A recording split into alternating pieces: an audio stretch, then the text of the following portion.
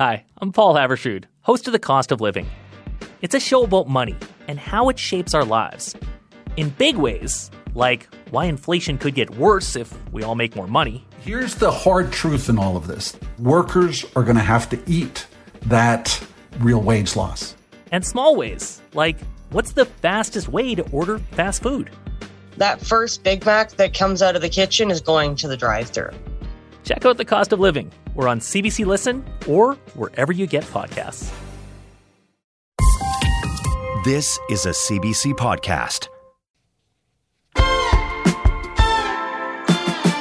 Ever since he was a kid, Rufus Wainwright was not one to fade into the background. That's how he described it when he was telling me about growing up in this family of famous folk musicians where everyone could sing, and there was kind of this air of competition.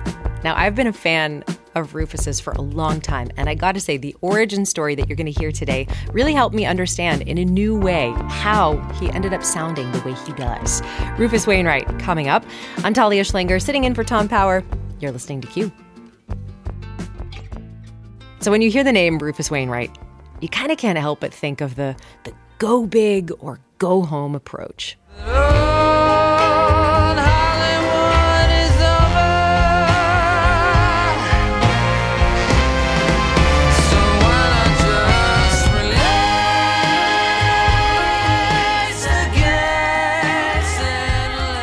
Rufus is so well known for maximalist songs that it's easy to forget he comes from one of the royal families of folk music, the long line of Wainwrights and McGarrigles that helped shape the path of popular folk for the last half century. And so, on the eve of his very own 50th birthday this past summer, Rufus decided to go small and go home with an album called Folkocracy. High on a rocky ledge lives a maidel Edelweiss, shy as a shadow, lovely as lace and cold as ice.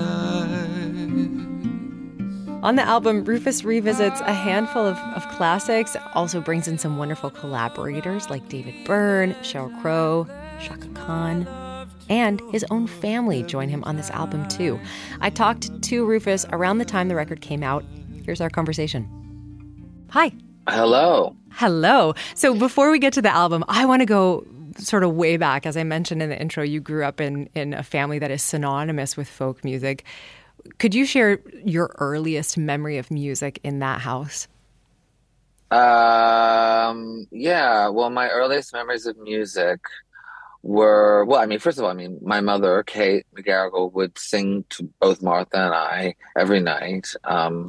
Very dark, brooding, rather violent lullabies, and so it started with that. But then there was always music in the house. I think the main sort of thrust of it was that our grandmother, Gabby Latremoy, or Gabby, eventually Gabby McGarrigle, I think she had certain aspirations for the stage. She loved to perform. She was a good singer. She was very funny.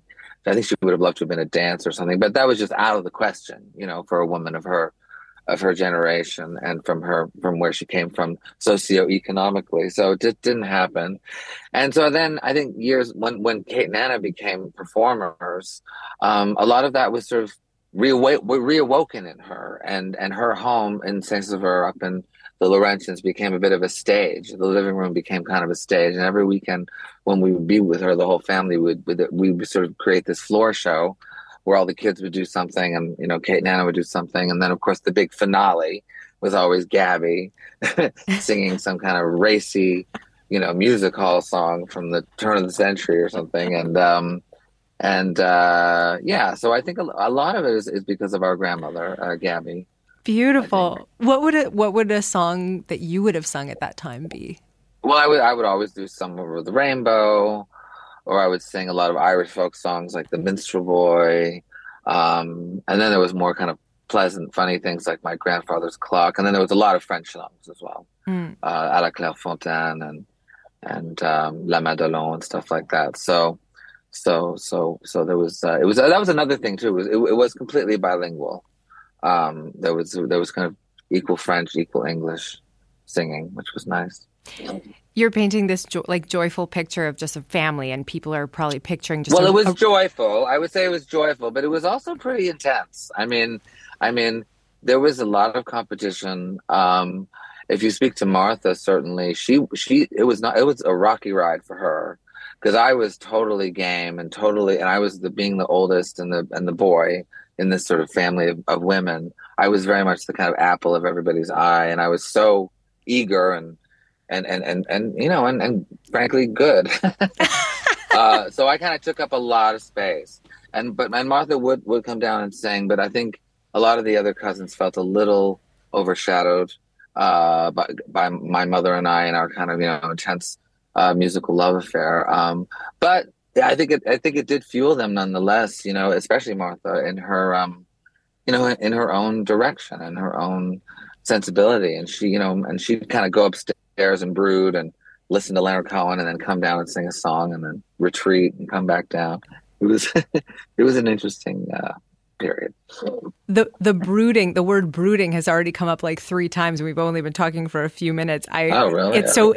Well, you said that your mom would sing you dark brooding lullabies, and I just love the image of that, like brooding lullabies, and then like, okay, good night. That probably shapes you as a person a little bit, I would think.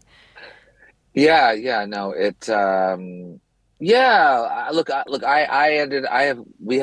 12-year-old daughter, and when she was a little kid, very little, about 3 or 4, and just starting to understand stuff, I started to read her German fairy tales, like original Grimm's and all of that, and because my husband's German especially, and I do consider it one of the great experiences of my life was to rediscover those stories and how much it equated to my mother's kind of dark songs, because there is a kind of, I don't know, there's something about that. They're really engaging and very violent and very intense and magical, and so it's I don't know, I really I'm so thankful, because it could have been so boring.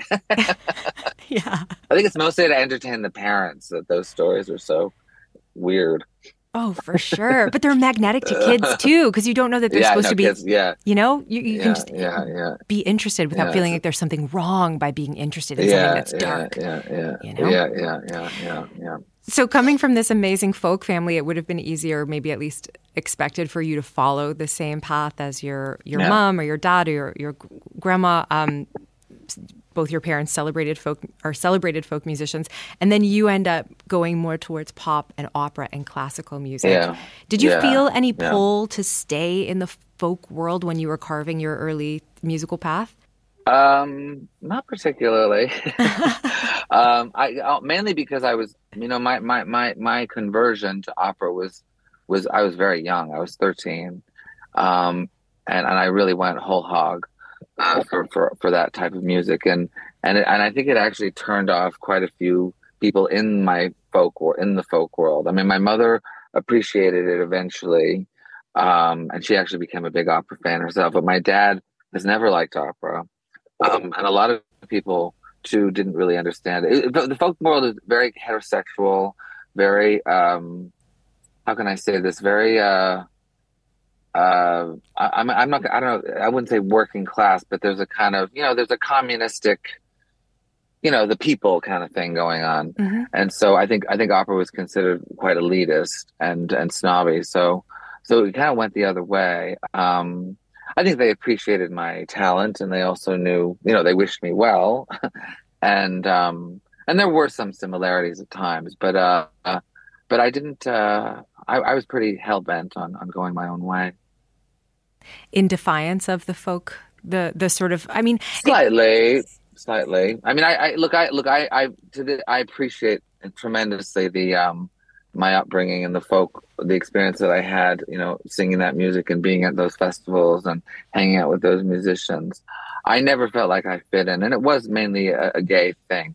If I was a lesbian, it would be a completely different story, because there has always been a real connection between the lesbian community and folk music. It's like a long tradition. But for gay men, it wasn't easy to, there was me and Ashley McIsaac. That was it. Well, that's so interesting. So what, you and Ashley, what made you want to come back to it now? The music is great. The music is great. Also, I feel now that there's a kind of, I think in this world that we live in now, which has become so, mechanical and also so digital, and certainly know what's going on with AI and stuff. There is this aching need to just have these human experiences and just to create something that is, warm and inviting and flawed slightly, so there's and I think you eventually do go back to your roots as you get older.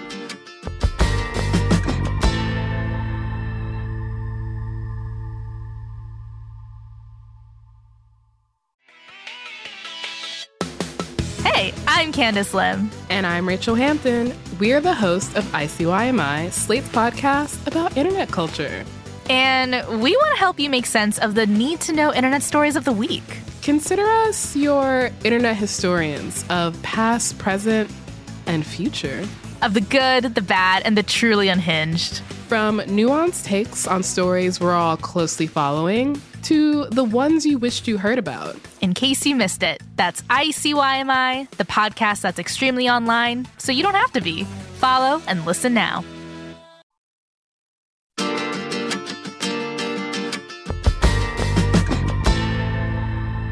I want to talk about the title, Folkocracy. How did you come up with that? I came up with that. How did I come up with that? It was my friend Neil Tennant from the Pet Shop Boys. Mm-hmm. He's a friend and a fan of both me and my family, and loves folk music himself. But he was talking about various different folkocracies. There's mine, and we're also good friends with the Thompsons, like Richard and Linda Thompson and Teddy Thompson, and so that's the Thompson folkocracy. And then there's the Seeger folkocracy. There's these different families who the Carters and so forth. So it's he was the one who coined it. When I went to Spain recently, they call it Folkocracy. Folkocracy, which I also like. I like it just as much. It's really good. It's really good. Okay, well, let's play one of the songs from Folkocracy and talk about it. We'll start with this one. Here we go.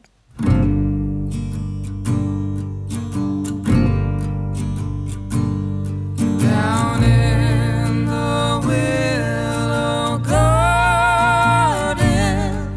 where me and my love did meet, as we sat a-courting, my love fell off to sleep. From his new album, Folkocracy, that is Rufus Wainwright and Brandi Carlile, two iconic voices, oh boy, together in the song Down in the Willow Garden. You've called the song a brutal and masochistic murder ballad. So why did you want to sing it with Brandi Carlile? Yeah. Well, I felt I had to do it with a woman. That was sort of the only caveat, because it is, pretty rough. But that being said, it's, I don't know, there's something with a lot of folk songs. There is, and this one certainly has it. There's something about the tune that fascinates the listener, and they can't quite tell why. It's a strange ingredient. It's like a secret ingredient that is undiscernible or undefinable. And this song has that power. For instance, my daughter, once again, when she was a little younger, I sang this song, and she wanted to sing it. She's just gravitated towards it. You get it a lot from children. What songs have this and what songs don't. And this one just has it. It has that frequency. Beautifully said. Okay, here's another song. And will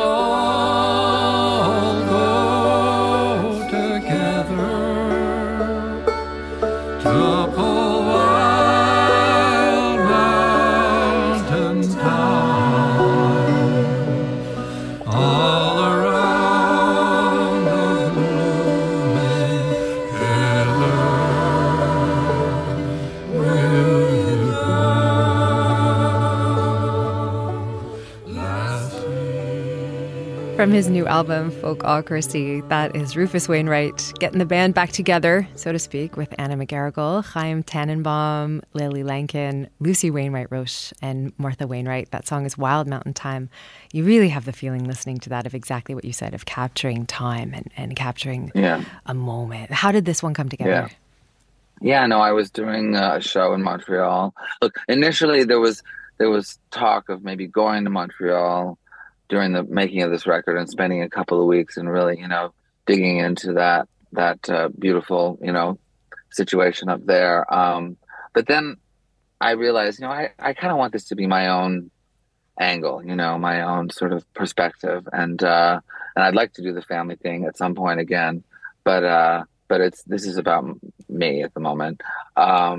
But then once the record was done, I was like, it would be stupid if I don't have the family on, in a really, in a profound way. So I was in Montreal doing a concert, and I had the day off after the show. In fact, my voice sounds pretty destroyed on that recording, but yeah, and they all gathered, and we went into the studio and cut the track. But yeah, no, it's I'm really happy that track's on there. It's very important, and it's the last song on the record. So that shows. You have your longtime family friend Chaim Tannenbaum playing your late mom's banjo on it. Yes, my mother's banjo is on the album, which was I knew that was a big deal because the banjo for her was, I would say, I don't know if it was her favorite instrument. I mean, she loved probably the piano the best, but she was a magnificent banjo player, and I always associate with her. She used to play it a lot for me as a child, and so I'm really happy that it made it on the record. Was it emotional to stand around with your family and sing it and have him playing your mom's banjo and the whole thing, the last song on the record? I think so. I don't think we knew it was the last song at that time. We hadn't really sequenced it yet. But I don't know. It was emotional. I think I was actually quite exhausted though, in general from having toured so much. So I kind of leaned a lot on them. I think what's nice about the songs, I sing the beginning and I do a verse, but then I kind of give it to them. And Lucy sings beautifully, and Martha and Lily and everyone, and Chaim. So it's almost like the family holding you up a little bit and keeping you afloat, which they're supposed to do. I have to think that making this record, and that song in particular, has given you a moment to pause and to look back at your roots and your family legacy. Has making this particular album changed anything in how you look back at that part of your story? Well, it has made me realize that I would like to do a little bit more with the family. Because even, during, one thing is that, COVID was so tough on Canada. Mm-hmm. I was in LA for most of it, for pretty much all of it. And I couldn't go to Canada for many years. And there was just, I don't know, it was, a lot of relatives died who were older, not from COVID, but just, just time passed, and, my uncle passed away, and some friends and stuff. And so it's sort of, I don't know, there's a tenuous thread up there. So I'd like to come back up and spend more time and do, work with my family again soon. Well, this is a really beautiful record. Thank you. You're welcome. It's always fun to talk to you, Rufus. Yeah. Okay. Bye. Okay, bye-bye. Bye.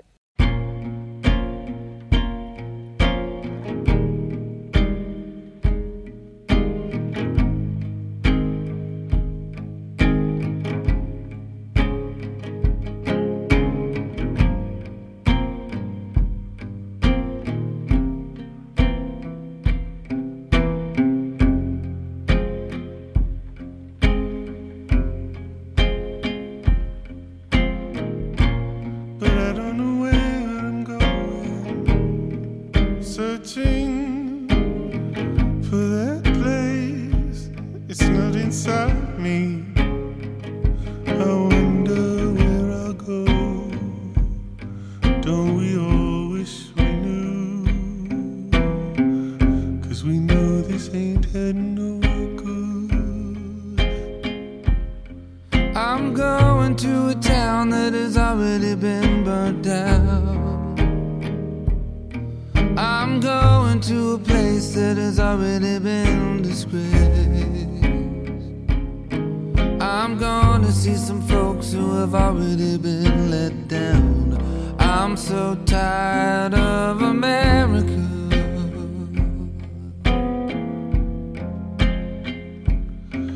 I'm gonna make it up for all of the Sunday time. I'm gonna make it up for all of the nursery rhymes that never really seem to want to tell the truth. I'm so tired of you, America, making my own way home. Ain't gonna be alone. I got a life to lead, America.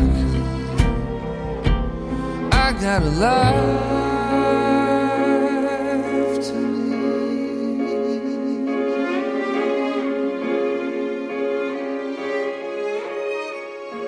From his new album, Folkocracy, that was Rufus Wainwright and Anoni with a new take on Rufus's classic song, Going to a Town.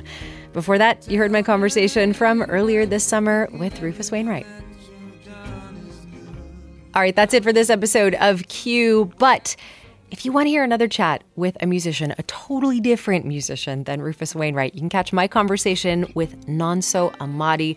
He's originally from Lagos, Nigeria, but came to Canada to study engineering, and it has this wild story where he was sort of just casually putting out songs, and then suddenly one of them blew up and got millions of streams. It changed his life.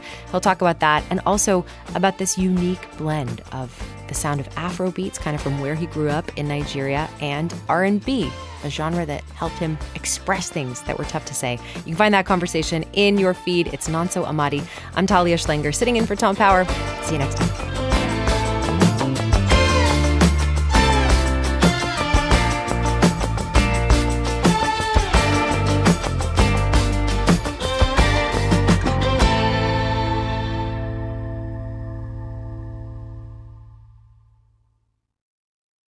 For more CBC podcasts, go to cbc.ca/podcasts.